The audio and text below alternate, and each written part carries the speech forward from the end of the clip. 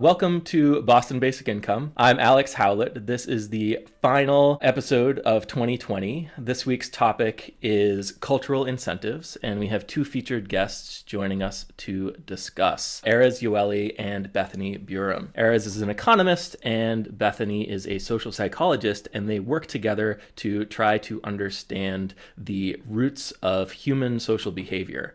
A lot of times we talk about the extent to which the economy needs labor to produce output, but does it become a problem if the economy needs less labor? Is it a problem if basic income leaves some people jobless? How adaptable are psychology and culture to these kinds of changes? To what extent do people need to work jobs in order to live meaningful and fulfilling lives? Is it a coincidence that people happen to have a need to do the very thing that society expects of them? So these are kind of the framing questions for our discussion. Some of us read an article from April of 2020 from The Guardian by Lauren Aronati entitled "Experts Warn of Mental Health Fallout from Mass U.S. Unemployment." I want to start by going to Bethany and then Erez to get initial thoughts. Go ahead, Bethany. As Alex was alluding to just now, we think of work as something that fulfills many roles currently in our lives, not just giving us all of the means of survival, but also some kind of psychological or purpose-oriented role where we need work. Some people think in order to have a fulfilling life where we have a sense of purpose, we need it to have a sense of status in society. We need it purportedly to demonstrate our good character to people. So for example, this quote, "Hard work spotlights the character of people. Some turn up their sleeves and some turn up their noses and some don't turn up at all," right? So presumably it's better to be the first one. Oren Cass, somebody that Alex actually knew as a sort of random side note in high school, wrote this book called The Once and Future Worker, which is all about how important work is to people. And in both of these cases, I don't know for sure about the quote, but in his case, he's talking about paid labor, not just anything that you could do that might be productive. So that's going to be what I'm focused on when I talk about this too. And as Alex mentioned, there was this optional article talking about how not only are people losing their source of income when they lose their job, for example, during the coronavirus, but they're also potentially going to suffer mental health effects. And the implication in this article is that that's above and beyond the loss of income. It's a little unclear whether they demonstrate that or not in the article, but it's implied, I think, that people are going to lose something beyond the income, that even if you just replace the income with stimulus or something like that, that's not enough. And this is a quote from the article. It says, "It may seem cliche, but work is not all about the money, and research proves it." People want to work. They want to do meaningful things. And again, here they're talking about paid labor. So it's a little bit fuzzy what their argument here is with meaningful things, but they're implying that paid work is necessary to sort of feel like you're doing something meaningful, this professor says. But one thing that I do in my work and Erez does in his work is we try to look across different kinds of time periods, different kinds of situations to see if the things that we take for granted actually apply all the time. And as a humorous example, I'll show you a clip that suggests that this view on work is not universal. In other time periods when the economy worked differently, people felt differently about work. So this clip is courtesy of our coworker Moshe, who's a fan of Downton Abbey. What will you do with your time? I've got a job in Ripon. I said I'll start tomorrow. A job? You do know I mean to involve you in the running of the estate. Oh, don't worry. There are plenty of hours in the day. And of course I'll have the weekend. What is a weekend? So the character at the end there is particularly famous for throwing shade. She probably knows what a weekend is, but she's indicating that it's not maybe such a great thing for somebody at their level to have a job, right? So what's the difference between how we think of work right now in our culture and in Downton Abbey? Well, I think one obvious difference is that we require a job, as Alex was talking about earlier, to get just about everything for well-being in life. We need it just to basically eat, to have shelter, to have healthcare for the most part, not to mention anything more luxurious than that, like being able to take a vacation or go to a movie. And then with resources comes access to friends, comes access to people to date, because people don't want usually to date someone who's destitute on the streets as much as they want to date someone with more resources. Same for friends and everything else. So it's hard to overstate the importance of having a job to most people's well-being in our economy. And yet in Downton Abbey, they do other kinds of work, but they don't do paid labor because they're at a sort of a level in society where the people in that society who do paid labor are actually less well off. They have fewer resources than the people who don't. And lo and behold, the attitude towards paid labor is different. And we've seen this beyond Downton Abbey. We see it in other time periods and in other, I don't know if there are any other places right now, but certainly for women in earlier periods of time as well, even when men were starting to work more more universally. It was seen as okay for women to do work that wasn't a paid job. And then that has changed to some degree gradually over time as well. So these attitudes shift. And the overall thesis that I think both Erez and I are going to talk about today is that our morality, our ideologies, our sense of preferences, including what we enjoy, what gives us a sense of purpose, all these things respond to incentives. And to some degree, that means that they can change when incentives change. This can help us make sense of how attitudes are different in different times and places. So why is any of this relevant to us in a basic income discussion? Well, as I alluded to with that Once and Future Worker book, some people who are concerned about basic income are concerned about the fact that people actually need, they would argue, something like a paid job to have a good quality of life. I think implicit in that idea is this idea that there's a fixed human desire to perform paid labor, that this is something that isn't really going to change. People need this, and so our economy needs to accommodate this. If you hold this view, even if you are a fan of basic income, you're going to have to figure out some way to help people be able to perform paid labor so that they can have a good quality of life. Or if you don't, that'll be some kind of sacrifice. But this alternative view that Erez and I have is that maybe it's not so much that we have this fixed human desire to do paid labor. Maybe we desire doing paid labor because we need to do that in our current economy to have any kind of well-being. Most of us, unless we're born, really wealthy, and lo and behold, somebody born into inherited wealth may not feel this desire, or they might because they're in our culture, but I'll get to that later. Valuing and enjoying paid work in our economy, it motivates us to do what we need to get resources. And then there's a secondary thing, which is if you go into your place of work where you're getting these resources and you convey that you really think a work ethic is important and you love working and it's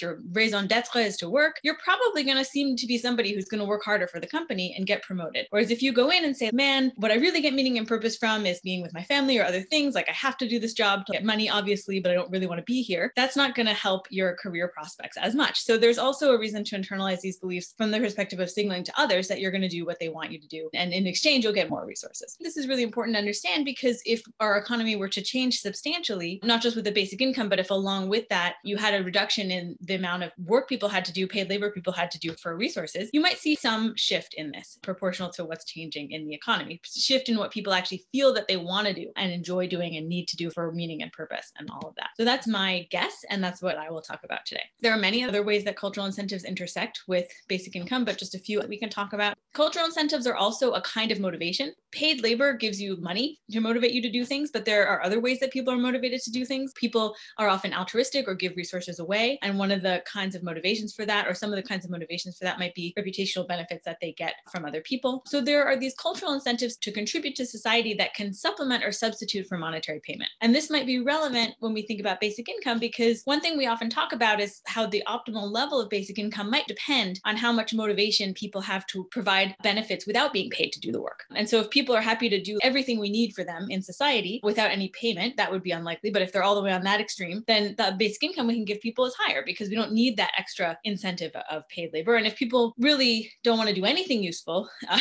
without getting paid, it's going to be a different kind of level of basic income that we might be able to afford. So we can talk about that. And then what will people do for meaning and purpose outside of paid labor? Some of that's going to be related to these cultural incentives too. People might not show off as much with a paid job to other people, but maybe they'll show off with an unpaid skill that they develop, the way that people even now might become incredibly good at skateboarding or whatever and get some social cachet for that. So we can talk about these kinds of things as well. And the last sort of food for thought that I'll throw out there for people if they want to get into it is I've talked about people changing with changing circumstances, but of course people don't change immediately. There's going to be some stickiness because these are things that people have internalized, and that stickiness could be a generation, it could be a year, it could be different for different people, it could be multiple generations. So I think this is an interesting open question, and obviously we need to adapt to the pace at which people's preference for, say, paid labor might shift. That could be something interesting to talk about as well. So just some different questions to throw out there, but hopefully the key thesis is clear, and I'll keep hammering it home, I'm sure, throughout the discussion. So thanks so much, Alex. I'm excited to get into it.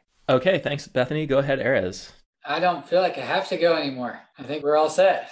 Okay. I came prepared to discuss a little bit of evidence in support of Bethany's argument that I collected mostly out of a single source, which is a book by an anthropologist at Harvard named Joe Henrich, who wrote a book called The Weirdest People in the World. And it's fabulous, and everybody should totally check it out if you're looking for some wintertime reading. So I'll summarize that. Before I do, I want to speak to 2 points that Bethany raised. If you're a fan of the show The Marvelous Miss Maisel, there's a great illustration of the fact that work was initially seen as kind of something that wasn't so desirable amongst women. What's the main character's name? Marge? I haven't seen it, but I've heard it's good. She's great, but when she gets a job for the first time, this is the late 50s, her mother is just horrified. The first thing she thinks is, oh my God, what will this say about us as a family? So her mother is definitely somebody who looks a bit like the mother in Downton Abbey and thinks of work as something that's beneath a woman. And then the other thing that I wanted to highlight was that this question of pace is one that Henrik's book speaks a lot to. So maybe I'll transition to talking about that and I'll come back to this question about pace. Henrik writes this book. It's called The Weirdest People.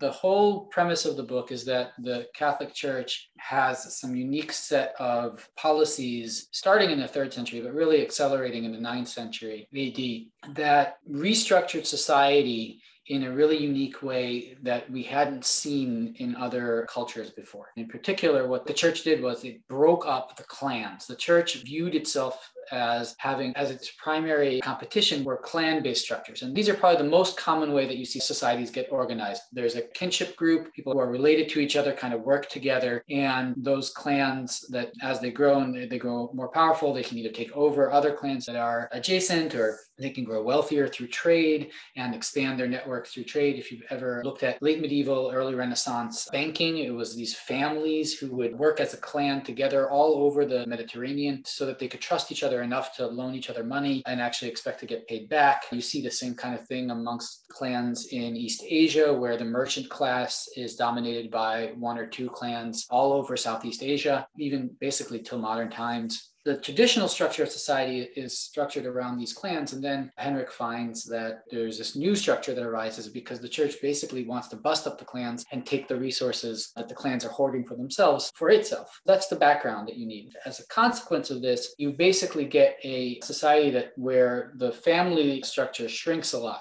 The church does this through a variety of laws, including banning cousin marriage and things like that. In most societies, it's perfectly fine to marry your cousin, but the church makes it so that we think that that's gross. That happens, and then you get this society starting in around maybe the 11th century, 12th century, when we get to the High Middle Ages. In Europe, it's starting to look really different from a society that you saw before. The urbanization rates start to climb astronomically, whereas urbanization rates in other parts of the world are pretty flat. Because people are more mobile, they're not stuck to their clan, they converge on cities. By the 1350s, most cities in Europe have 50% more population than they did at the height of the Roman Empire. So they're doing really, really well. In addition to that, you have this individualism that starts to grow and so on. That's the background. When it comes to basic income, there's 2 key pieces of evidence that he's assembled related to people's satisfaction with regards to work, the degree to which people's personal identity and the things that they think are right or wrong are actually driven by work. He actually opens the book with some evidence where he says, if you ask somebody to describe themselves, what will they tell you? In most societies, they'll tell you, hi, my name is Erez. I'm the son of Amir, the father of Mookie and Pumpkin. In our society, you ask somebody, hi, who are you? And they'll say, I'm a researcher at MIT, or something like that. Most people in our society will identify to some extent, at least, with their profession. But if you look at across societies, that's not the case at all. Most people think about the relationships that they have as being foremost. He talks about some other things that people associate. So they'll ask people about the way that they perceive themselves, and it differs on other dimensions as well. But for our purposes, the key one that's really interesting is the fact that they even respond with regards to work versus not. So some people view that as a key piece of their identity, some don't. That's one piece of evidence he provides. A second piece of evidence that he provides relates to even starting around 1100, but by 1300s, and certainly by the time that Reformation happens, there's this movement for work to be associated with godliness. Work becomes virtuous. Hard work becomes associated with God. And the Protestants are the ones who really take this to the next level. In Protestant culture, most people sort of view themselves as having a calling that's God's calling for them. And that calling is typically a profession. If you are a good, virtuous person, that's associated with the fact that you work hard at your calling, i.e. your job, which is something you will not find, even Catholics. It was the Catholic Church that kind of started this process, but the Catholics don't really have that same strong association. But in Protestant societies, you do. Henrik proceeds to show that people are sort of voluntarily working very hard. He documents like 1,000-hour increase in the number of hours people work over the course of a couple hundred years, from about, I think, 1300 to 1900, so maybe more than a couple hundred. But over the course of several hundred years, people start taking fewer days off, they work longer hours, and by the height of the first industrial revolution, you're seeing some really long hours being worked.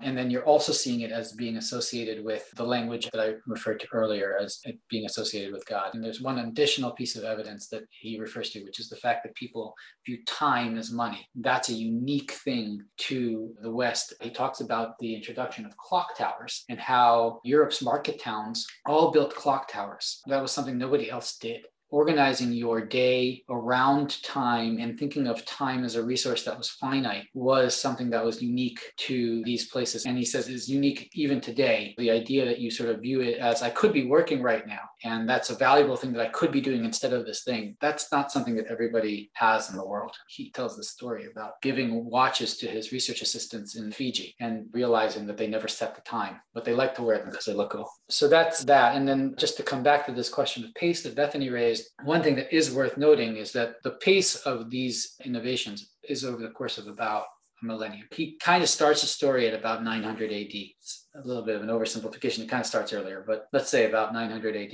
And then it continues till today. And you see the role of work becoming more and more central. It's really in the high Middle Ages where work starts to take on this central role in people's identity. And even going from there where work becomes, associated with God, and these work hours go up so much. So from about 900 to about 1900, you're really seeing these gradual increases in the importance of work in people's psyche. That's really interesting. I wanted to ask you if you could highlight a little bit more the role of incentives and kind of like how did the Catholic Church maybe change incentives other than breaking up the clan structure? How did people become incentivized to hold these beliefs about work and to work these really long hours and have the sense of opportunity cost, that kind of thing? I think that he doesn't do a great job of figuring that out. And I think that that's an open question to some extent in my mind. But basically, he says it kind of falls out from breaking up the clan structure because what you're left with is now you're an individual. Whereas before, your identity is within this network.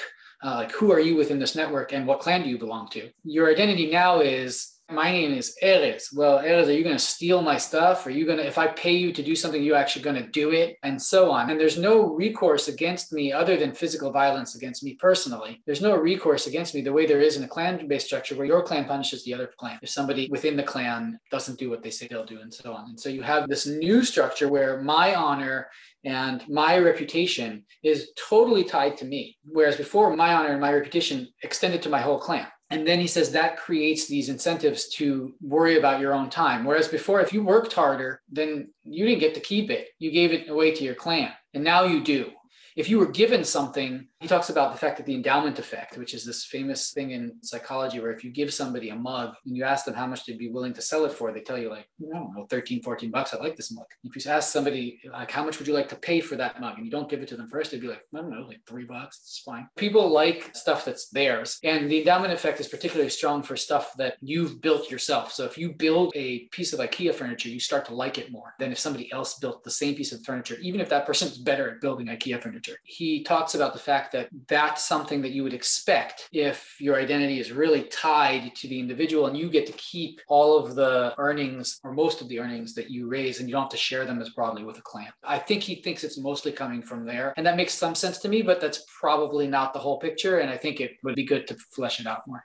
Yeah, that's kind of a story of work becoming more central because of the psychology of the individual being altered by this shift in your family size, that kind of thing. But you kind of have to wonder if there isn't some kind of incentive coming from the top down in terms of the structures there that want more labor to be performed, that kind of thing. You might have thought that the clans would also want individual members to work really hard because they're getting the benefits. There was kind of an incentive there too, but maybe because the proceeds were also getting shared more with the clans in a certain diffuse kind of way, like it's like harder to achieve that, right? Because how much can I have an incentive to work when it's going to be given away to some extent? And perhaps the change in structure to keeping more of it for my immediate family that's really genetically related to me had a big influence. I also just wonder though how much of this is complicated and maybe hard to pin down, but related to just the scaling up of economic development and general returns to work becoming larger and larger in terms of the opportunity cost that you were talking about. There might be kind of like a chicken and an egg problem there a little bit. He admits that. He's not very shy about the fact that there is sort of a recursive loop here and these self-reinforcing cycles. If you have kind of a clan-based system, then even if your family is large, you still are working within a framework where most people kind of know each other. Maybe it's like lower than Dunbar's number. And you have all these social incentives. You don't need to pay people as much because everyone knows each other, right? Whereas if you have a large-scale market economy, that's not going to work anymore. That's where money comes in as an incentive. But you do have this interface between the large scale and the small scale. You work in the large-scale economy and get paid, and then you have your small-scale family, which is even smaller scale than it used to be, right? The way in which you contribute is by bringing money in from that large-scale context. So you have these social incentives within the family to work hard, to earn a lot of money to support the family, right? So you have this hybrid of both going on. I agree with that. And it reminds me that there is sort of a middle ground, and we do see these still clan-based but market-oriented families, including larger Jewish families that have been merchants for a long time, and the East Asian families that I mentioned earlier sort of exhibit something that's in between the two, where they do take some pride in their work, but they don't necessarily identify with it quite as strongly as they do with other things. Cool. Let's go to Austin. I had a couple of things. One, I was really curious about the research about how people identify themselves. Ehlers was saying that in other cultures, or I think even said most cultures, if you ask someone who they are, they identify themselves with sort of kinship titles rather than profession. That strikes me as surprising because I've traveled a fair bit, and, you know, even in the Amazon jungle, people will be like, there's kinship, there's place, and there's role. I'm such and such from such and such. My family is this, and I do that. It seems people's identities are components. And even like in indigenous societies, there are roles within the group that people have as, you know, a hunter or a shaman or some other status that comes from a task that's performed, although that might be composite. They might have multiple roles, right? So I'm curious about that research.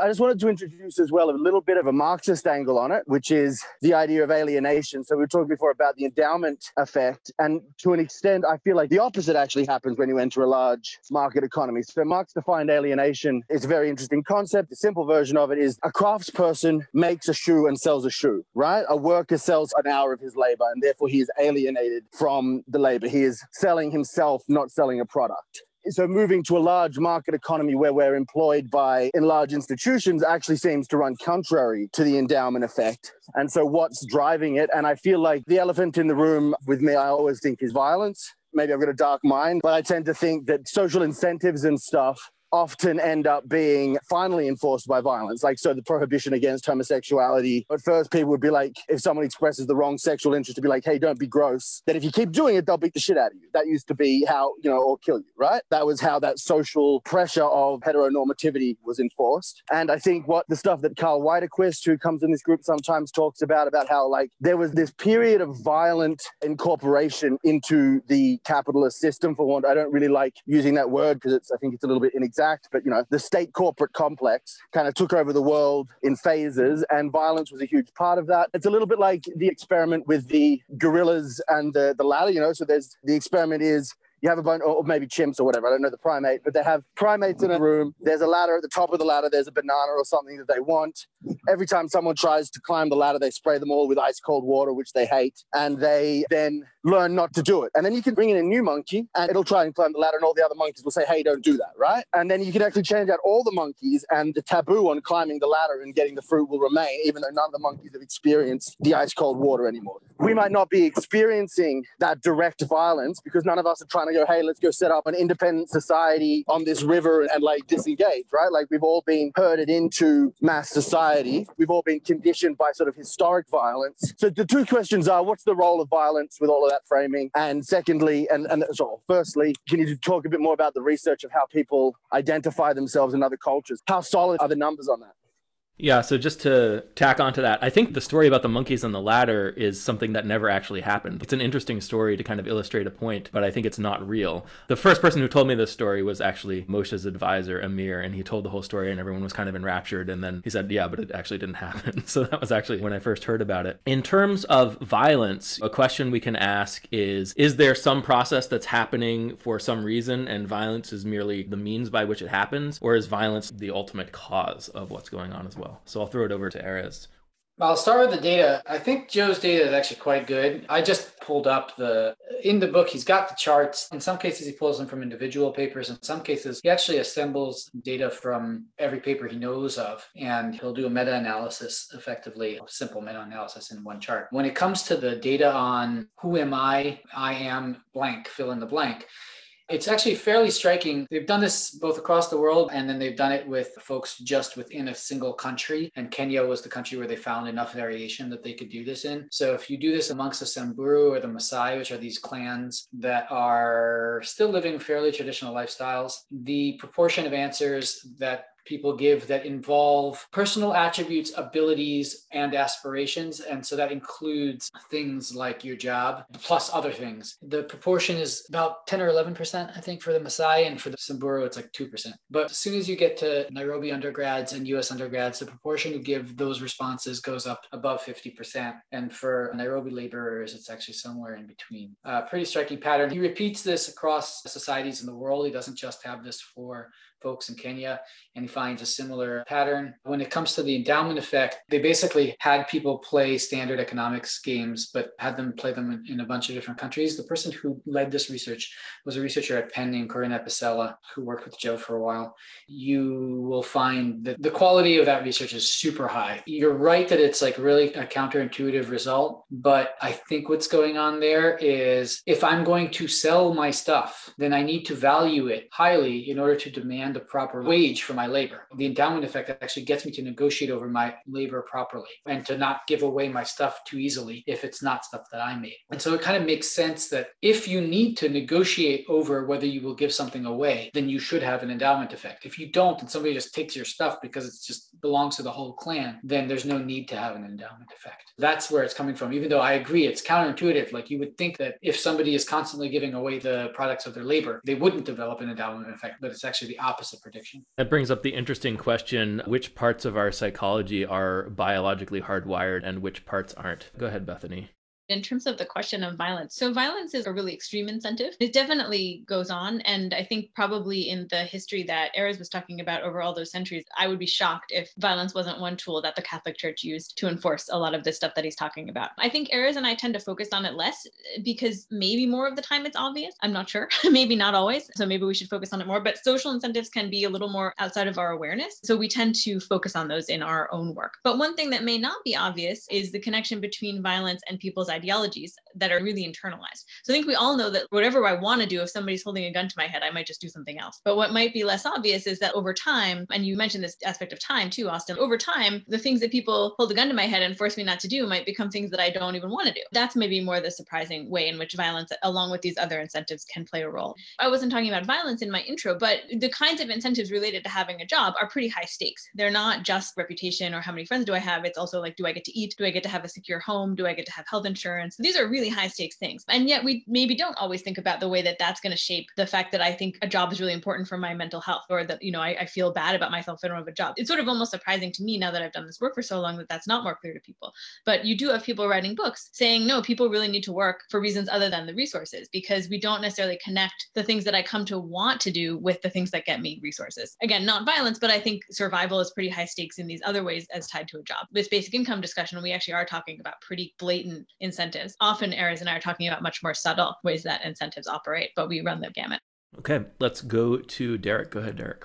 You're clearly making a distinction between paid work versus other kinds of work. And a lot of these authors you're responding to in the article that we're responding to today doesn't make that distinction. Something that strikes me as notable, it depends like what we think of as paid work. You could include different things in that category or not. Like, do we count making profit or starting a business? Is that a paid incentive? Well, it sort of is. There's an incentive for them to do that, but it's also, you're not getting paid in advance the way workers are. It's very different. They're not actually getting that kind of immediate survival relief that the worker is. They're actually taking liabilities off up front. It seems like in the current society, there is a role for work that one just sort of goes out and does and isn't immediately paid to do by someone else. Why do you think there is so much emphasis on work as in getting a job, working for a boss, getting paid that way, as opposed to this other way, which is kind of popular, right? And people will go out and start a business or start an online store or something, right? Why do we have a culture that's interested in formal jobs, wage labor, and not so much in like, okay, go out and work and join the economy or join the market, something like that? Good question. A couple of things I want to respond to there. So one thing is, I think that we do value entrepreneurship in our particular, at least in America, but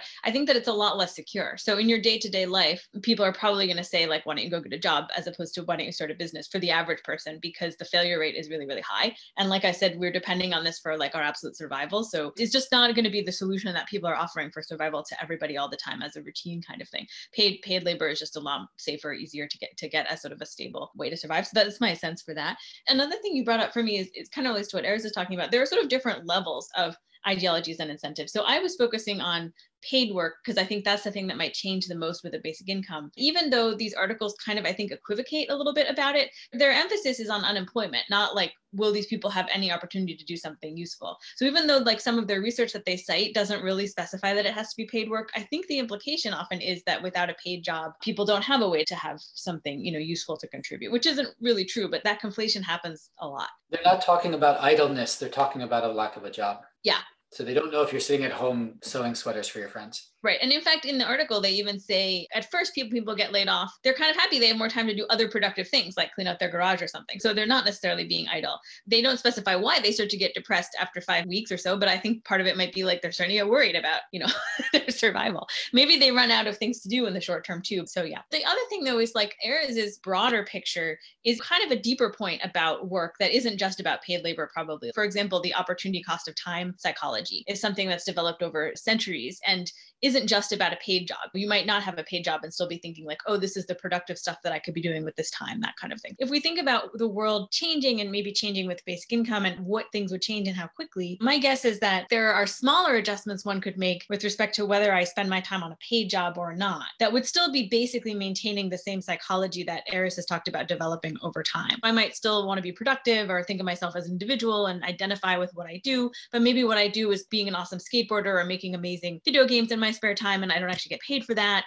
But I'm still like working really hard on it, or I'm still proud of it, and that's still how I identify. And I still think about time, and I still have a clock, and all these kinds of things. Whereas like you could imagine maybe if like the economy really changed drastically over the centuries, then deeper aspects of our psychology might change. And so it depends kind of like what the time scale is and what the change is. And my personal guess is that adjusting to not having paid labor, it'll be different for different people not having a job, but like that could happen probably a lot faster than adjusting to a different perspective on work in a more broad sense, in terms of like doing something that uses my talents and contributes. And then there might be a layer that's genetic, or, there might be some sense in which I should feel like I'm doing something that people tend to value. And maybe that could be within my clan, and like maybe it could be a talent work thing, but something, maybe that's genetic, and something like that will always be there. So there's kind of these different layers, and how sticky they are, kind of depends on what the origin is. About the psychology of the opportunity cost of time, it feels a little bit weird to me that would be something that would evolve, that we wouldn't always have, because there's always 24 hours in a day and you always have to decide if you're going to do one thing or another thing. Is it that we didn't have the psychology of the opportunity cost of time before, or is it that time became standardized and easily translatable into units of money or something like that? Again, I think you're asking questions that are deeper than he's answered them in the book. So I'm going to have to guess a little bit. It is telling that time becomes important in Europe first. You had the ability to build clocks. You had sun clocks long before in the Muslim world and in the ancient world. And so you had the ability to build clocks. And Muslim leaders actually would hire European clockmakers to build clocks in their towns as a show of wealth, but they never used them, and they were often they weren't accurate. And there wasn't a sense in which the economy really revolved around them in the way that it did in Europe, where times of meetings were respected and that was an expectation. And I suspect that that's coming from, you kind of need that for the intensive market economy to work well, and perhaps you don't need it quite as much in these other environments. You can tell somebody, if you're making a living by being a shopkeeper, then you have appointments, and you have to keep those appointments. And so I think there are obviously shopkeepers in other places of the world, but I guess that they're not quite as specialized in, like, say, shoemaking or something like that, and so you might not need it quite as much. And I think he's getting it from that. But I think it's an open question. I'm not super confident in that answer. Yeah, I wanted to jump into because there's a difference between, I was thinking there's a difference between opportunity cost of time and having to consciously think about opportunity cost of time. So I'm thinking of Annabelle, our daughter, who doesn't think about opportunity cost of time at all, but she's constantly doing things that to her are productive. And she has to, like, her brain in some way has to manage what she's focused on and what she's doing and all of that, but she doesn't have to think about it. So why this might be relevant to adults is, like, if you have a very structured life. For the record, she's 5 months old. She's 5 months, yeah. If you're in a society that doesn't have a lot of choice, for example, like everything is kind of like structured for you and you don't really get to choose, you don't have to think about it. Or if you have good intuitions and like those can kind of guide you, like maybe there are other ways that people are making trade-offs and deciding what to do with their time and how to manage opportunity costs that don't involve thinking actively about it. And I think almost that makes sense that would be the norm for organisms in general. They always have to manage opportunity costs. They don't always have to think about it. So this is just speculation, but I could imagine that, like, as you have more and more options and more individualism where people are actually choosing more as opposed to like roles and how you spend the day kind of being structured for you, it becomes more important to start to think about trade-offs. It's really about thinking about those trade-offs because you have trade-offs, you have these options. This is, again, like speculation, but I could imagine that's part of it. The other thing I wonder, and I haven't read this book, I should, so I don't know for sure, but I wonder if there's a difference between thinking about opportunity cost and thinking about work as the primary like thing that you would anchor on for opportunity cost. So I don't know which one he demonstrated more clearly, but like perhaps I would have always thought like, oh, I'm like working with these cows, but I kind of wish I were with my daughter or something like that. But maybe I wouldn't think about work as like the key default. I don't know if it was that or if it's opportunity cost in general. Maybe Erez can jump in with it. He talks about the fact that people in many cultures, you spend time with somebody and there isn't supposed to be a bound on that. And you just spend time with somebody for as long as it feels good. And then, you move on to the next thing that you're going to do. And if that takes 5 hours, it takes 5 hours. That's just how you build a good relationship. Whereas in our culture, we're going to meet for an hour and, I've got at 2:00. And in a lot of cultures that would be viewed as rude. Whereas in our culture, being late would be viewed as rude. And whereas being late is not necessarily viewed as a big deal, often in these other cultures. If you've traveled, right? Like nobody is particularly concerned about being on time in a lot of places. Yeah, so that's interesting because that speaks to me to like just different trade-offs. So like there you're prioritizing being able to form a relationship really well because like there are a lot of things you can't predict and maybe it needs to take 5 hours to get to the bottom of like an important interaction or something like that. And so it just seems like they're doing trade-offs differently and having a precisely working schedule that aligns with all sorts of like strangers and stuff just isn't the priority if you don't have maybe like a strong market economy or other factors kind of working against the value of those relationships. So that makes sense to me. That makes sense to me. Yeah, and I think it's true that everybody cares about time, at least on like the seasons or the days, right? You're going to go to bed at night and that kind of thing. What's special here is just getting it down to the hour and the minute and keeping close track. And it makes sense to me that corresponds to facilitating this rapid market activity that needs to happen simultaneously and that kind of stuff. That makes sense to me. And probably you're keeping track of time in that 5-hour interaction because something tells both parties like, oh, it's time to end now. There is some intuition that something has been accomplished, but it's not pre-specified or it's able to be more organic or whatever, right? Yeah, you might say the sun is getting low in the sky instead of, oh, it's 5 o'clock or something like that. Right. The phenomenon he's trying to explain is time thrift. And he says time thrift is unique to us. And that to me feels like it's pretty closely related to this idea that you have work as something that you like really value and that you're giving it up in order to have the interaction. Okay, that makes a lot of sense. Let's go to David. Go ahead, David.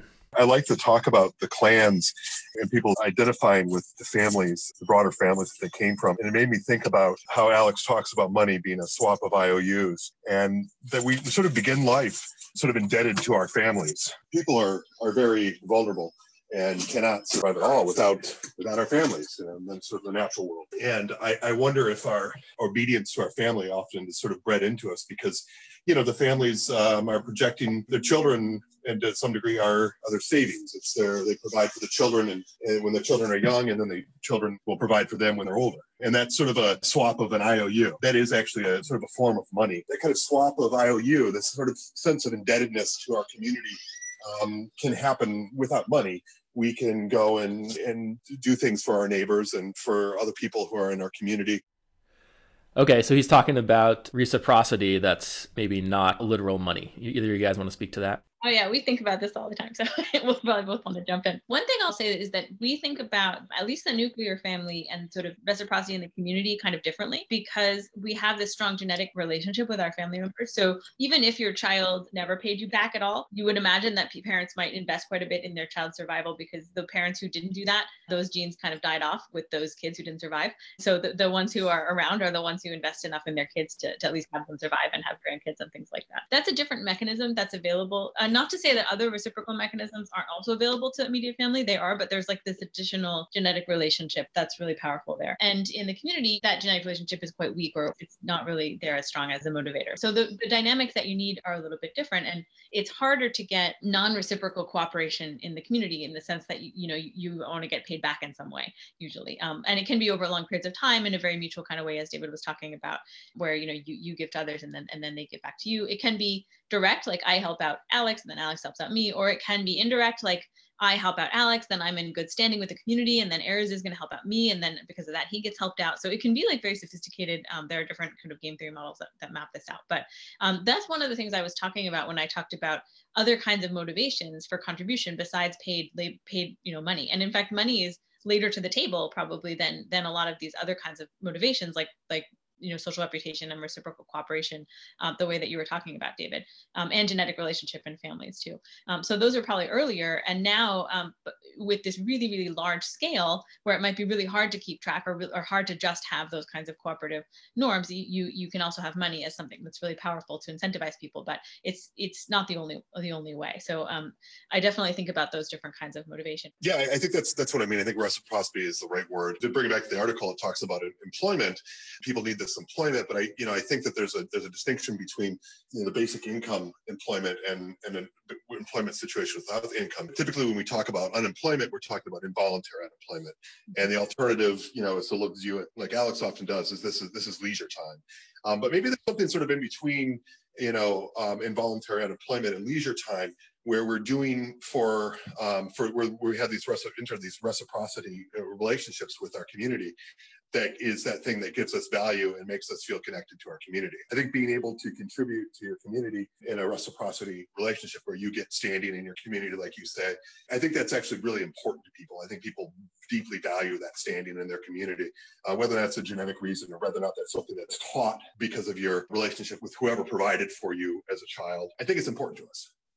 Yeah, I think that's right. And I think it's always going to be important to us. But I think the important limitation to pay attention to is that these kinds of social incentives don't work when you scale up to millions and billions of people, right? This is kind of what I was getting at earlier, where you have these social incentives in a group where everyone knows each other and you kind of have these reputations and that kind of thing. In a large scale market economy, you don't have that. And that's kind of where money comes into play. Derek said to me once that money is for people you don't know. There's all kinds of incentives involved for people you do know. That said, I think what David might be getting at is if you imagine, okay, what happens if we don't need a lot of people to do paid labor anymore? I mean, I think these kinds of reciprocal relationships and sort of other things that people do to contribute based on social incentives might play an even larger role. And I agree that they already play a large role in kind of what's motivating people. There are a couple other things too that aren't about reciprocity. So there's also kind of basically just like showing off. So there's demonstrating like your skills or your wealth or whatever with like doing all sorts of things, or and so that kind of thing can be involved in like developing an expertise or a talent or that kind of stuff. So we see that now, and you might see even more of that as well. And that's not something where people have to pay you back. It's more like to attract people to be your friend or your partner or whatever. So you might see that as well. Yeah. Yeah, I think there's all kinds of things you might be interested in doing if you didn't have to go out and earn money in the larger economy. And that can include stuff related to social incentives, related to reciprocity, related to anything, with your local community, that kind of thing. Or, it could be something selfish or something like that. I think there are a lot of possibilities there.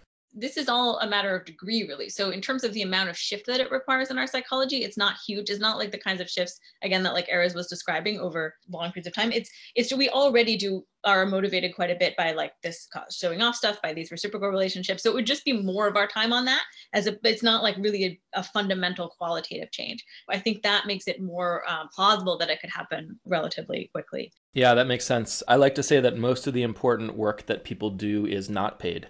And you only pay people when you need them to do something different. And I like that you brought up the continuum, because David was talking about voluntary work versus involuntary work. I think that's a continuum too.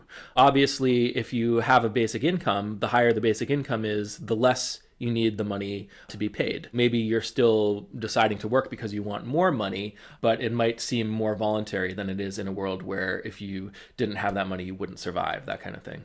I like that you pointed that out because it's not either or too. Like sometimes it kind of is like sometimes paying people sort of undermines the social incentives, but other times they're a little bit of both. So like sometimes you have to be paid less for a job that's also like highly respected. And maybe you have to be paid more for a job that is seen as kind of like nasty or evil. Like Alex likes to speculate that maybe investment bankers have to be paid more because they don't get a good reputation, whereas school teachers might have to be paid less because they do get a good reputation. So that's also possible that they trade off against each other a little bit in terms of social benefits versus monetary payment. Yeah, I think that's a really good point. Let's go to Neil.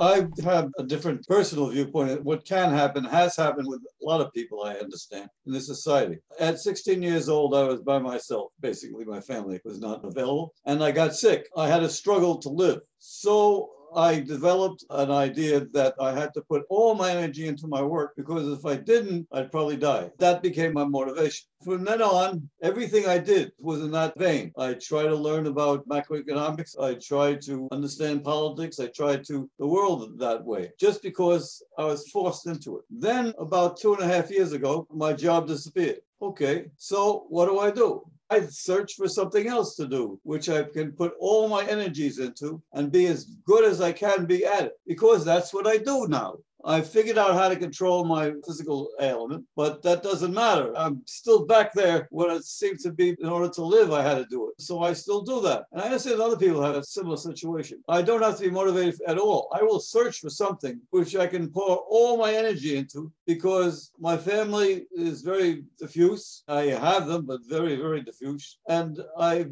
learned to put all my energies into whatever I do to the full extent I can. So I do. I just want to point out that there aren't everybody is motivated the way you say. So it sounds like, Neil, that you're highly self-motivated. A question we can ask is, where does self-motivation come from? The fact I had to. Well, yeah. And then how much of self-motivation is intrinsic? How much of it is the result of necessity? Would you have been motivated in the same way in a basic income world? I think this is a really nice illustration, Neil, and I'm glad you shared of exactly the kind of dynamics that we're talking about, but within a person's life. As I understood it, Neil was saying that like he had a really even more than most people have the necessity to work hard to survive in our society, which is already pretty high. He had an even stronger motivation because he had this health condition that needed to be taken care of urgently. What I was hearing is that created a strong work ethic that was then internalized to the point that even when the initial necessity is gone and it's retirement time or he's managed to be okay in terms of health insurance and so on, the drive to be working really hard at something is still there and gets carried over even to unpaid labor. And that's exactly the kind of point that we would make in the short term, is that people's incentives shape things that they prefer to do or that they believe, and then that can persist. That doesn't necessarily go away immediately when those incentives go away. An open question is kind of like what we've been talking about, is sort of like how long does it persist? But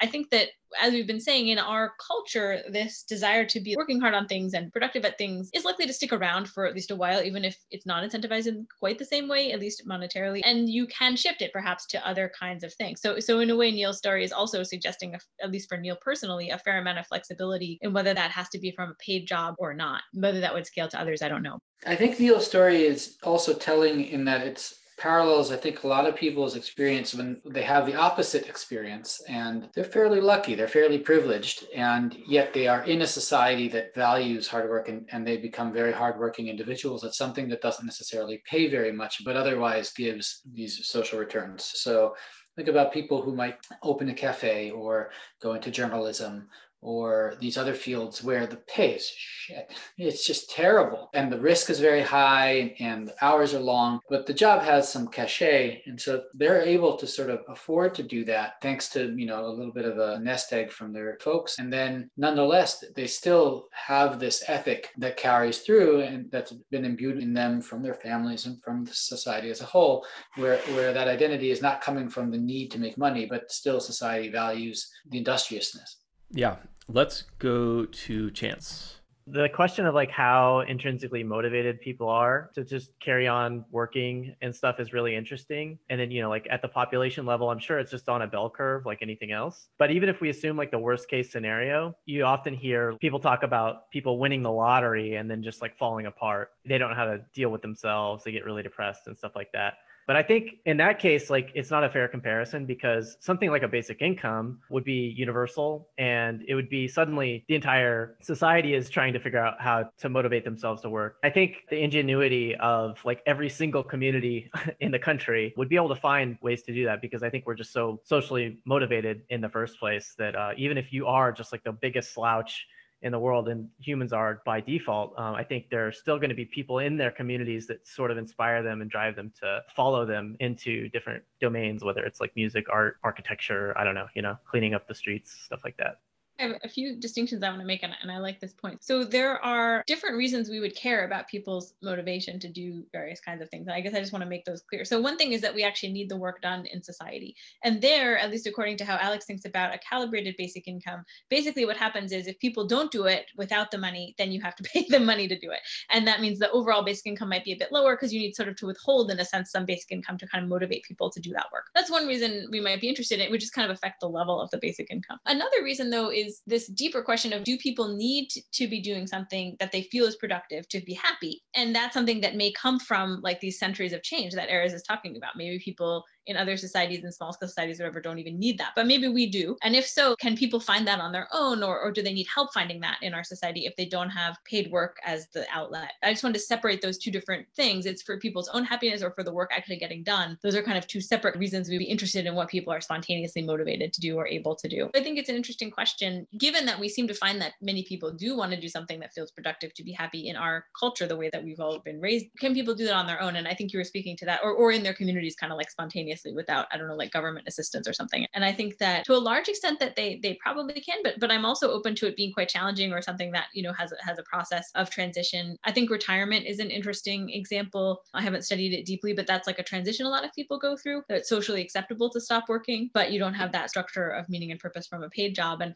from what little I know, some people really thrive in that and some people don't as much. And so you could maybe extrapolate slightly from something like that. One more small point on the lottery. I haven't actually researched these like anecdotes or seen if it's like systematic, but I do think, as you pointed out, it's not really like an apt comparison for a number of reasons. Like one is it's a huge amount of money, like it's a huge shock, and your money goes way up. I don't know if it's always paid out in increments either. So like there could be problems with like a huge shock of money that people could then spend and then they don't have it anymore, that kind of thing. And not everybody around you is getting it. So maybe some of the problems are people being after them for the money. There's all sorts of things that are not really analogous to a universal basic income, I think, there, as you point out. I think the retirement is a slightly better analogy, even though it's not perfect. Something important that Chance is highlighting is the difference between one person having to adapt and the entire culture having to adapt to a change.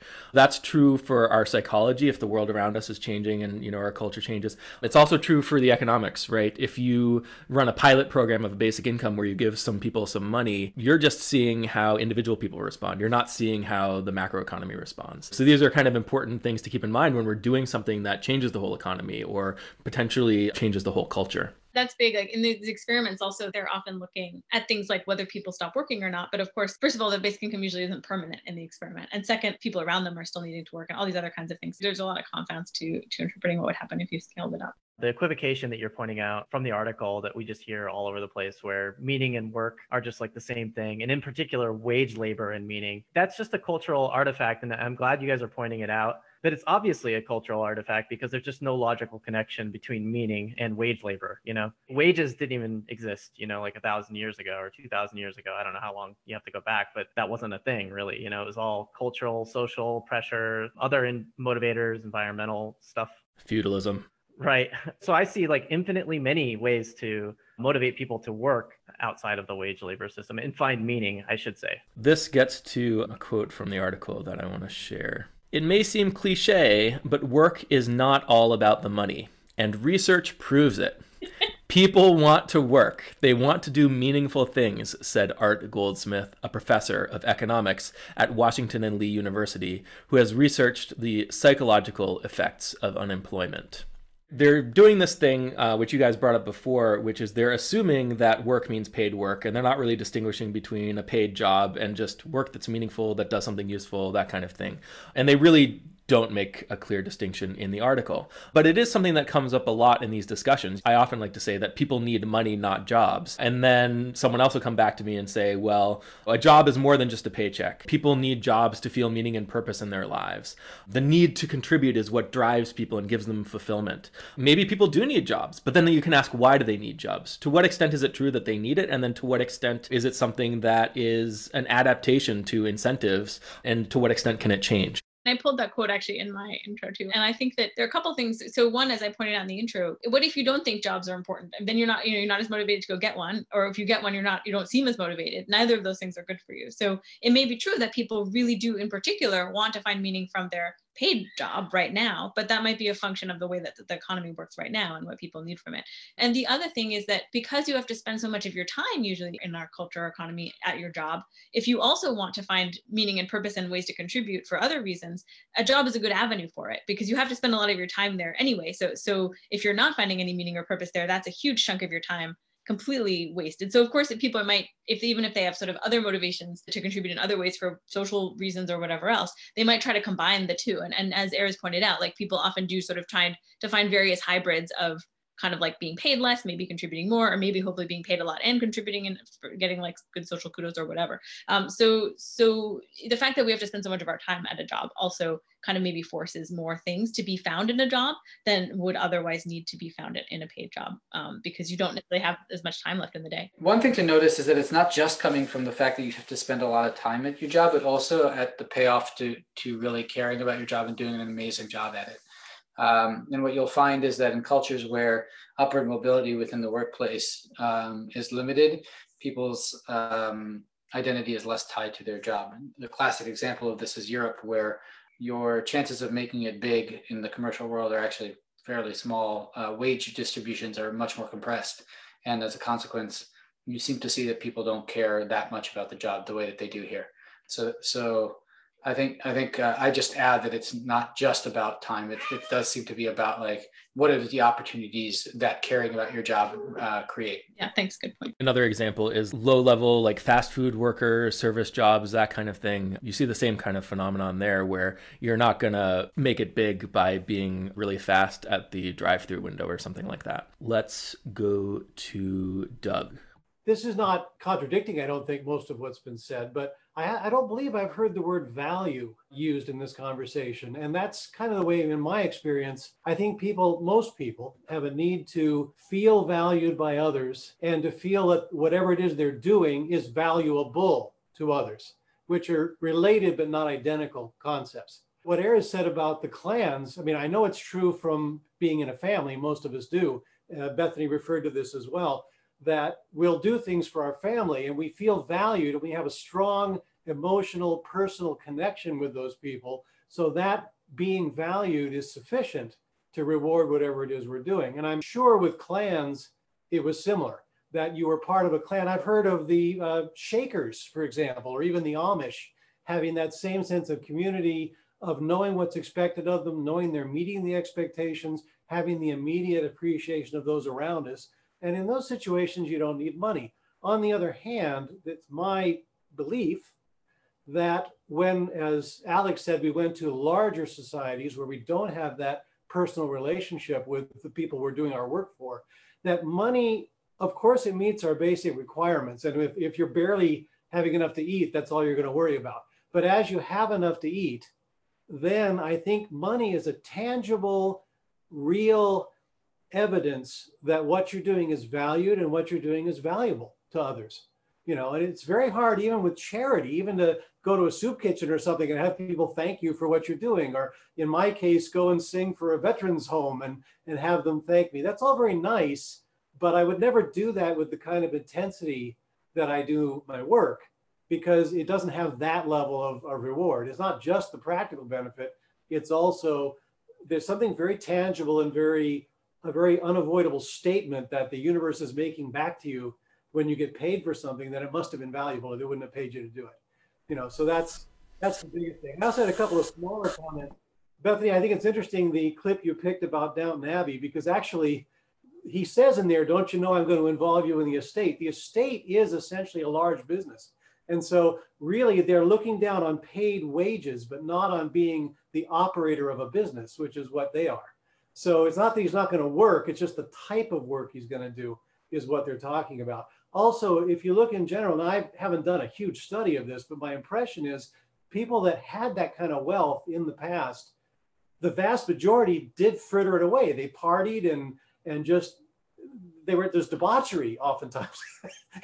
They didn't go out and do really valuable things. And those were people who had the access to the education, to the culture, to all of the tools that would have enabled them to do valuable things. And there were clearly examples of people who went out and did that. But if you look across the board, an awful lot of them didn't either.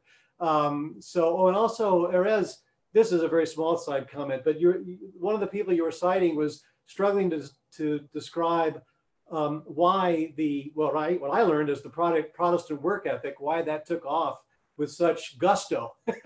And it's my experience that people living today have a very hard time projecting themselves back into the time. And in fact, over most of those centuries that you're talking about, the average people really, really did believe in God fervently. They were deeply religious. They really, really believed it. And so when the church said, do this, and it's a sign that you're one of the chosen ones of God, they did it. It wasn't just for esteem. It wasn't just because the people around me will esteem me. It's because they really believe. It's also because they really believed that there was a God and that God was very real to them, if you see what I mean. Yeah, so a question we can ask is, why did they believe in God? Why was the church so powerful? Why did work become so much more central to religion? Why was it that God wanted you to work? Why was it useful to create this association between work and God? To what extent are these things still true? Was it useful for them to be true? Is it still useful for them to be true today? That kind of thing. The distinction here is what we would call between approximate explanation and an ultimate explanation. Approximate explanation is the thing that's going through people's minds. I believe in God. God told me to do this thing. Oh boy, I better do it. God's pretty powerful, and he has ways of making my life not so great if I don't do what he says I'm supposed to do. The way Henrik would look at this is not at that level, but rather, well, why would that be a compelling thing starting in 1600? But wasn't compelling before that. So where did that belief come from? Why did it take hold? Why did it stick? Henrik does sort of point out that it had started taking hold by the 1300s. You have movements all over that are starting to associate work with godliness. You have the Cistercians within the Catholic Church who promote those kinds of hardworking ethics. And so it's not just the Protestants that have it. And then Protestants adopt it and they help to spread it very strongly. By the way, yes, to answer Alex's question, there are lasting effects still today. So he does document that as well. Just kind of interesting fact. And another interesting thing you brought up, Doug, is the idea that being paid shows that you're being valued for what you contribute. We can ask the question, to what extent is that true? To what extent are people being paid kind of commensurate to the value they contribute? Because if we just imagine a labor market kind of doing its thing and working itself out, employers would only pay people enough to provide an incentive for them to do the work. So that's going to respond to a lot of different factors. And obviously, there's some work in society that people just do for free without being paid. That's incredibly valuable. So there's more to it than just recognizing the value that someone's contributing to society. On the other hand, before when I was talking about this hybrid between the large scale and the small scale, so if you're a family and you're bringing home a large amount of money, the value you're contributing to your family is very large. So in that case, the amount of money you bring in is directly mapped on to the value you contribute to your family that you earned by going out into the market. There were a few other things I wanted to say, just because that's my dad, Doug.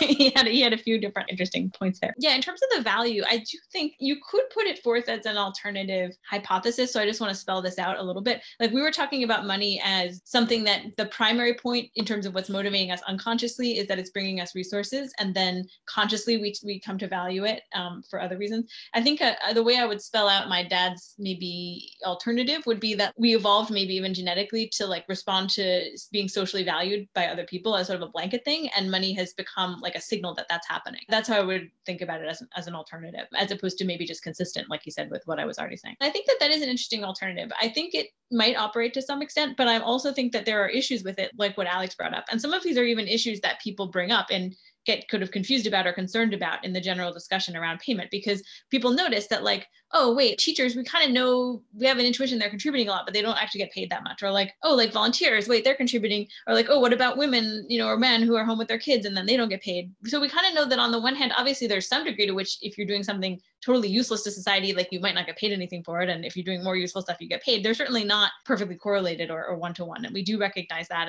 And maybe the fact that people are upset about it suggests that some of what my dad is talking about is going on, where people like sort of see money as a signal of value, but it doesn't totally work like that, because it also responds to supply and demand and all sorts of labor and all sorts of other factors. You could be a defense attorney for criminals, and even personally, subjectively in your own mind, you might make a lot of money, but start to feel like that money is not really reflective of like the value that you're doing, or vice versa. So yeah, I think it comes apart in some ways. The last thing I wanted to talk about is the frittering time away thing. So I just wanted to emphasize again that there are kind of like two different things we could be discussing in terms of what are people going to do spontaneously. One point is like, how much do we need to pay them to do things versus will they do useful things spontaneously? So we don't necessarily know that. And as we've talked about, that might affect the level of the basic income. But another factor is like, if we don't need people to do things, are they going to be unhappy? I think that's like a separate point. And so in that sense, like frittering away your time, like if we're just worried about people's happiness and we don't actually want them to do anything, and maybe even employing them would be like more wasteful of resources, then maybe we don't care if they like sit around and do nothing.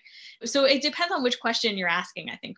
Are you asking like, how can we afford to give people a ton of basic income or not? And like, what are they going to do? Do we need to like force people? Do we need to pay people to get them to do useful things? That's one question. But if we're asking like, what happens when we don't need people's work? Let's imagine robots can do almost everything. Are they going to be okay? That's a different question. And I guess just the last point, though, I would make is like, it's interesting also that I often think about that from a different perspective, which is like a lot of people may have frittered away their time, but some people like Darwin came up with really, really useful things. So there's always opportunity cost to taking people's time away, even if the vast majority of them don't seem to be doing something productive. And that always needs to be weighed against maybe something else that you might really need done in society or need those people's time for.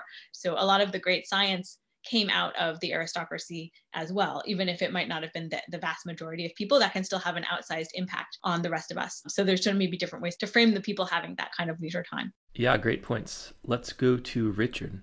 I'm currently watching the show Supernatural, and for Sam and Jean Winchester to do their job, they have to do a bunch of typically considered bad things, like desecrating graves, credit card fraud to fund their livelihood, the gambling at pool and things like that. They have to also, to actually do their job, they need to use fake IDs to gain access to the information they need, like the coroner's office, or examine the crime scene or something. And they can't get any sort of recognition for what they do, no matter how good it is, because people would consider them insane or something like that. And even if they need help for like psychiatrists or something like that, they would be put away.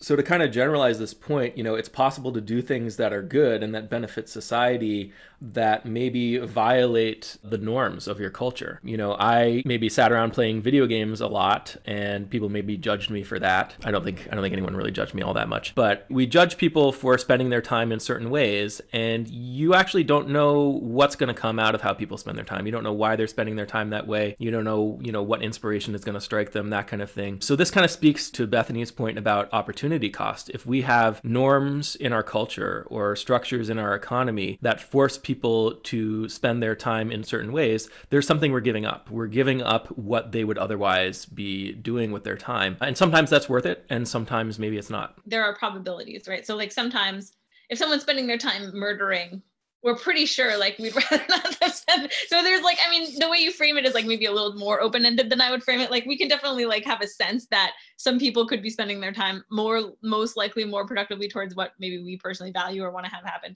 relative to other people. It also is true though, like you don't know for sure, but that doesn't mean you don't have a guess or an estimate. And I think part of what's maybe in your head, Alex, is what if you like really don't need them to do anything else? Like, should you uselessly employ them? Well, then like any possibility of something useful is better than a definite not useful, right? Like if you're making them do something pointless, like the equivalent of digging holes and filling them back in again, you kind of know anything else except like murdering or harmful things would be better than that. But in a lot of cases, we might be more unclear, and we can probably have some guess. Like with video games, maybe if somebody doesn't think things usually come out of that are good, they might say like, yeah, okay, one person could like discover a lot of bugs in the game and like get into coding and do a lot of cool stuff. Like, I don't know, that's kind of vaguely your story, Alex, but like maybe it's not very probable. So we might have data that suggests that like that's not that likely. So I just add those bounds on it. That's all. Yeah, and I think Chance, are you a professional video game player or something? Yeah, I was. I mean, like 6 years ago. Yeah.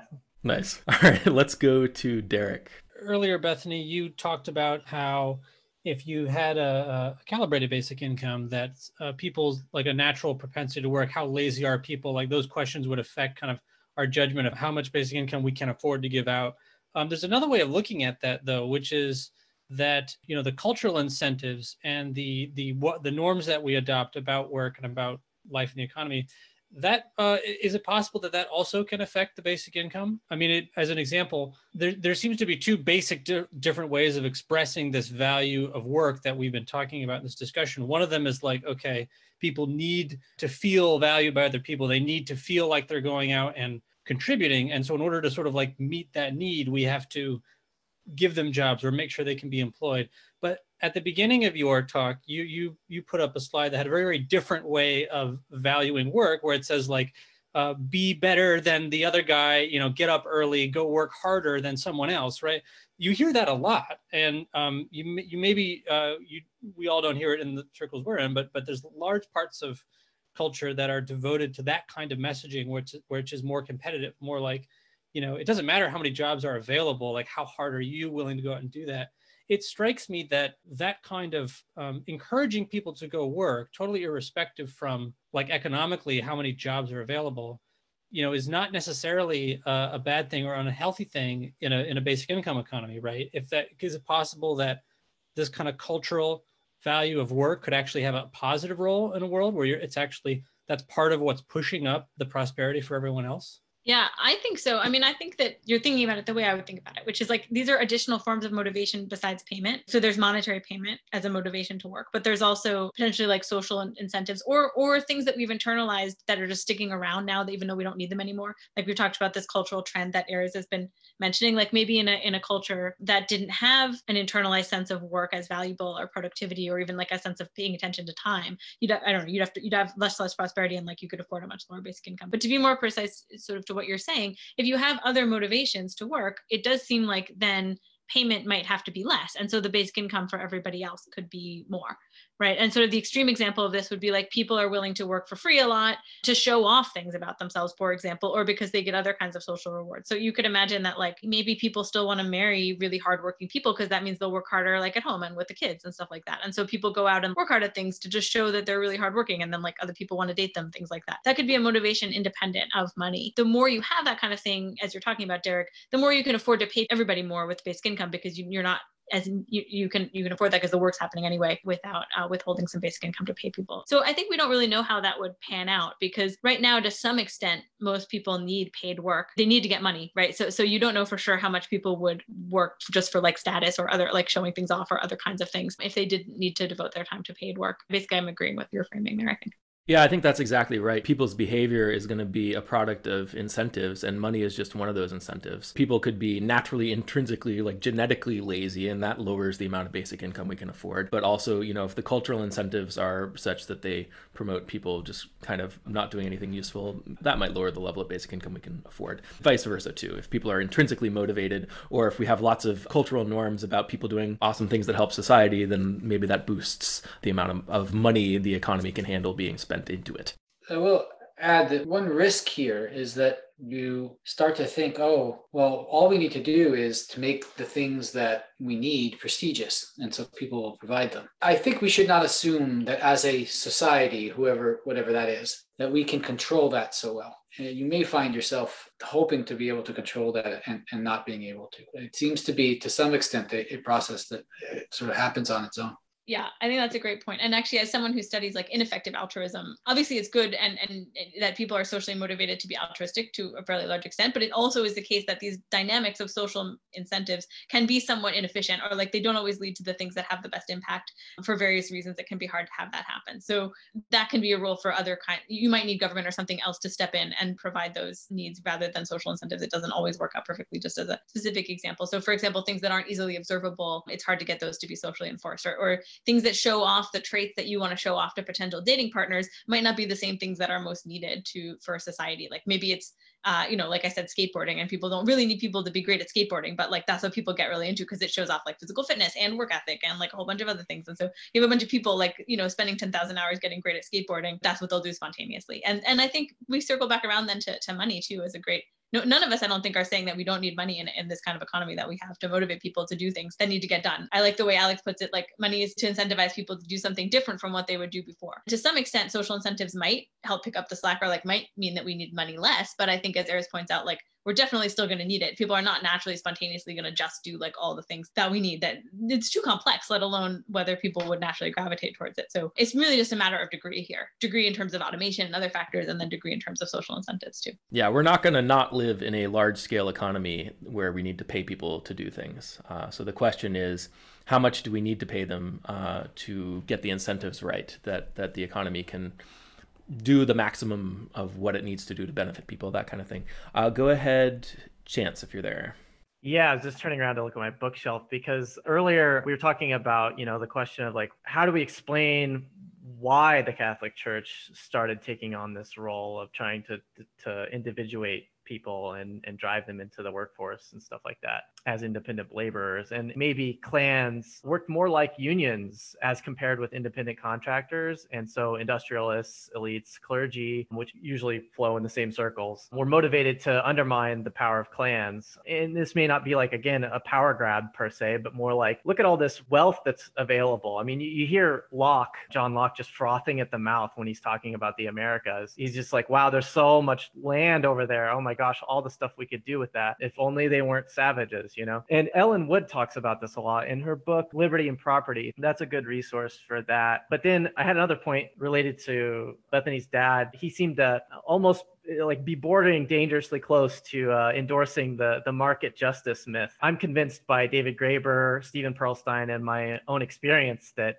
there's no such thing as market justice. Being paid is no guarantee of positive value being generated in society. And we can see this pretty obviously when we think about drug addiction, prostitution, whatever your stance is on that. Selling shark or dolphin meat, lots of things that obviously produce value, but aren't the kind of value that necessarily we want in society. And then furthermore, there's no macroeconomic mechanism to empower labor to bargain for the value of their own labor, as far as I can tell. But basic income would kind of, and if this is, I'm understanding the way Alex is coming at this sometimes, it seems like this would be basic income would provide a macroeconomic mechanism to sort of actually calibrate labor demand or labor supply accurately. And then, yeah, in our economy, laborers simply have to take whatever the holders of capital offer them. And automation is a real problem here because the value of human labor to do necessary tasks in society is set to decrease over time and perhaps dramatically.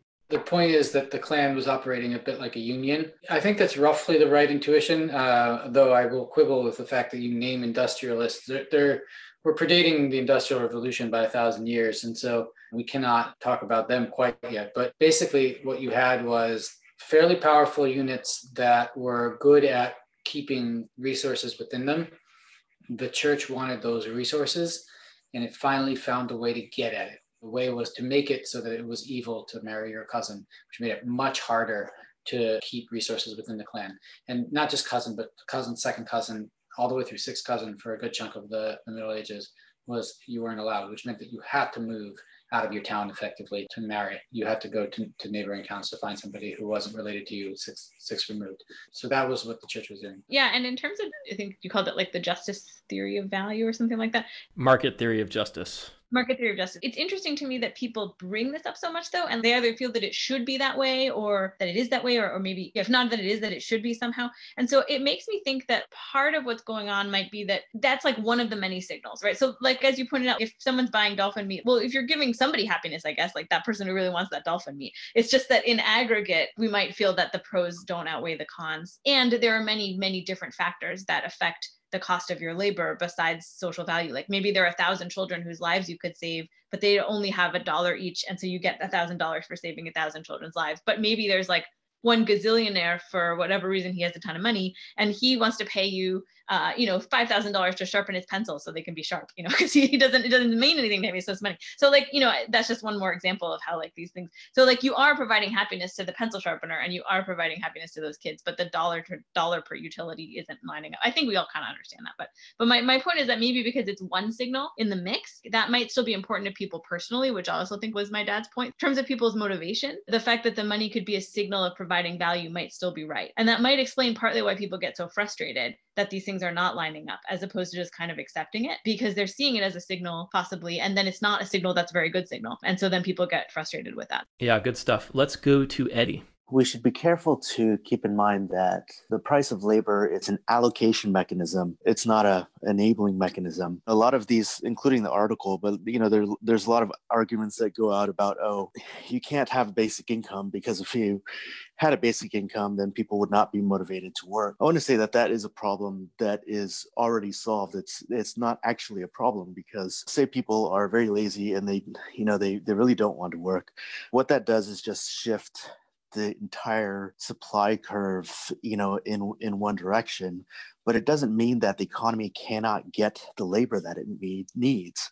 It just means that the economy will deal with that shortage of labor by bringing the price up until it has all of the labor that it needs. So it's not a problem. And, in a calibrated basic income world where you're using the basic income to make sure that the economy is actually fully activated, we're actually using the productive resources that we have, which is not the case right now. In that world, if people were more lazy or less lazy due to cultural factors or whatever, that would only just shift your economy between being one that produces more material goods and services or being one that produces less material goods and services but allows people to have more leisure time, which people also value and should value and is also a valuable thing in itself. I think those are good points. I just wanted to point out one thing that I'm sure Alex is also thinking, which is if labor becomes more expensive across the entire economy, that will create inflation, which could counteract to some extent the quantity of the basic income. So if it happens in certain sectors and it's balanced out by other sectors being, maybe going in the opposite direction, that's not going to be an issue. But if you have wages needing to go up across the whole economy, you'll have inflation. Yeah, if the supply of labor is too low, you can decrease the basic income to increase the supply of labor. And then that also brings up the price of labor as well, because consumers are getting less of their money through the basic income and more of their money through wages. Let's go to Austin. First of all, I wanted to go back to this idea of when we were talking about clocks and time. There's a line in this song that goes, move to the analog timepiece skywide. So it's about that people responded to natural rhythms, to like actual tides and stuff like that. In a very technologically simple or fundamental society, I don't like the word primitive, but a society without a lot of technology, you don't control the environment, so you have to respond to it, right? So, you pick fruit when the fruit's ripe and you hunt when the animals are near the water hole and you respond to all of these external factors. So who cares if it's 9 o'clock? It doesn't matter. Actually, there was a study I saw about, it was called The Pace of Life. And it said one of the things was being Protestant or Catholic, and the other thing was living in northern latitudes or closer to the equator, because you have the external time, the shorter days and longer days, and these changes with the seasons are greater. So it sort of affects the way people respond to time. But I think what I was getting to with that is there's a reason for laziness. Laziness makes sense in certain contexts. Like if there's no fruit to pick, there's no point climbing the tree. You save your energy in an environment where calories are scarce or where you need to have your energy when you need it and you need to sort of store it up and not use it when you don't. There's like reasons that laziness is actually the effective strategy in those contexts as well, I think. But anyhow, I wanted to also go about with jobs. People talking about jobs. Like the reason I don't have a job is because all the jobs I've had, I felt like the opportunity cost was too high. I could get a job at a cafe somewhere and it's like, not only do I not think that they need me at that cafe, I don't think they need to have that cafe in this town. And like, there's just all the stuff I can do outside of the labor market actually to me has a greater payoff. And because I'm able to survive outside the labor market, right? One of the things about a UBI is it would actually help align those labor market incentives with value, I think, to a greater extent. Because we have this situation that Alex talks about a lot where, the financial sector is overblown and unstable. And a lot of the economic incentives are about doing stuff that people in or close to the financial sector want rather than doing stuff that people in general want. So I still think you've got to worry about inequality. After you provide everyone with a basic income, you still got to worry about inequality because otherwise some people's needs will be massively overrepresented and the system won't distribute work in a very, I don't think you can make it perfectly just, but I think you can make it more just. Last thing I wanted to say was the idea of disinterest. One of the things that I think is really interesting is the professionalization of knowledge and thought. So now, to an extent, there's going to be a population of people who don't take, say, for example, Alex very seriously as an economist because he doesn't have a job at a university or a think tank, or because he's not validated by employment somewhere. Or a degree. Or a degree. I would say there's more to the degree than the job, right? Like there's more, like I'm less hostile to degrees conferring legitimacy than I am to employment conferring legitimacy, right? Because it's actually a reversal of the historic norm. There used to be this value of disinterest. Like I am a disinterested party, therefore my opinion on the situation is more valid. Whereas now, and you actually see this in like political discussions, it's the opposite. If you say, well, my opinion on, I don't know, something that doesn't affect me, if I start talking about racism, people will say, well, you're not affected, you know, you're not a victim of racism, so your opinion doesn't matter. And it's like, I get that obviously we have to listen to the people who are involved and who are experiencing it, but the idea that an external objective opinion, a disinterested opinion is invalid is actually quite a novel norm. Right? Like it used to be the case that Cicero, I think it was, or someone criticized historians who did it for money, because you're going to produce the history that is going to get you paid, not the history that's necessarily true. And, you know, like philosophy used to be considered disinterested, and having a job doing it made actually your output suspect. And we've kind of got this reversal of that now, where having a job and being paid to produce it and having institutional validation actually elevates thought and knowledge. You know, I'm not saying one approach is necessarily right and one approach is necessarily wrong, but it's a really interesting way that the sort of labor market has colonized a lot of stuff. I think if we had a more disinterested, if we had a more of a sense of play. So the example that I've heard used is these religious scholars in Israel who get like a, you know, subsistence amount of money, and all they do all day is study religious texts, right? And they actually report having a very high life quality and life satisfaction, and they're sort of held in high status, even though they're essentially living on welfare doing play, right? But that's kind of the model of intellectual engagement I can imagine you'd see more in a basic income world. And I think that would be really fruitful. Yeah, in some contexts, if you're getting paid, that means you're an expert. And then in other contexts, if you're getting paid, that means you're a sellout or something like that. So that's something interesting to pay attention to, too. We are getting towards the end, and I do have a final question I want to ask you guys. Especially during coronavirus times, the policy talk has been about supporting workers and protecting wages and jobs. The word stimulus keeps coming up as if we somehow need to get the economy going or something like that. And the question is, why didn't we just say, we don't want people to work right now, or at least we want to minimize that. We want them to stay home and hand them the money so they can still access the economic output that we can still produce when our economy is in our kind of semi-hibernating state. The generalization of that question is, when are we collectively getting cultural incentives wrong, and what can we do about it? Yeah, that's a good question. So, I mean, I think the local incentives for the politicians are to not look like they're trying to support free riding or something like that. And I think behind that is a belief that this work is generally going to all be needed in the future. And so this is very much like a temporary thing. And these people really want to do the work, which is part of the cultural incentives we're talking about, but they just can't right now. That's why we're still calling them workers and things like that. So I think that was an important optic for people. I think with coronavirus, there's kind of a short-term versus a long-term distinction. So you might believe that like really everybody's work was incredibly productive and useful, at least we would like it before coronavirus. And right now we just need to pay people to stay home, which I have heard those terms used. Like we need to pay people to stay home right now. And then we want them to come back to those jobs later. So I actually think that's a little bit separable from the bigger picture question of, was all of that work useful and like worth the cost before the coronavirus, which is really the question for what we should think about in terms of the general cultural incentives and how much we want to be emphasizing work. There's sort of an assumption that the economy works such that useless work isn't happening, or at least I think that's a largely shared assumption, not in this group, but in general. And I think changing that assumption creates a different framework that could actually be socially costly to keep some people employed. Is a perspective that many people don't have. And so instead, the idea is that if you're working, you're doing something good for people. And so the social incentives are behind that. To even recognize that that might be wrong requires actually something about thinking about the economy. It requires a certain view of the economy and whether that work is actually costly or not costly. So the last thing I'll say about that is I like your point about sort of small scale versus large scale. In the smaller scale, it's kind of easier to understand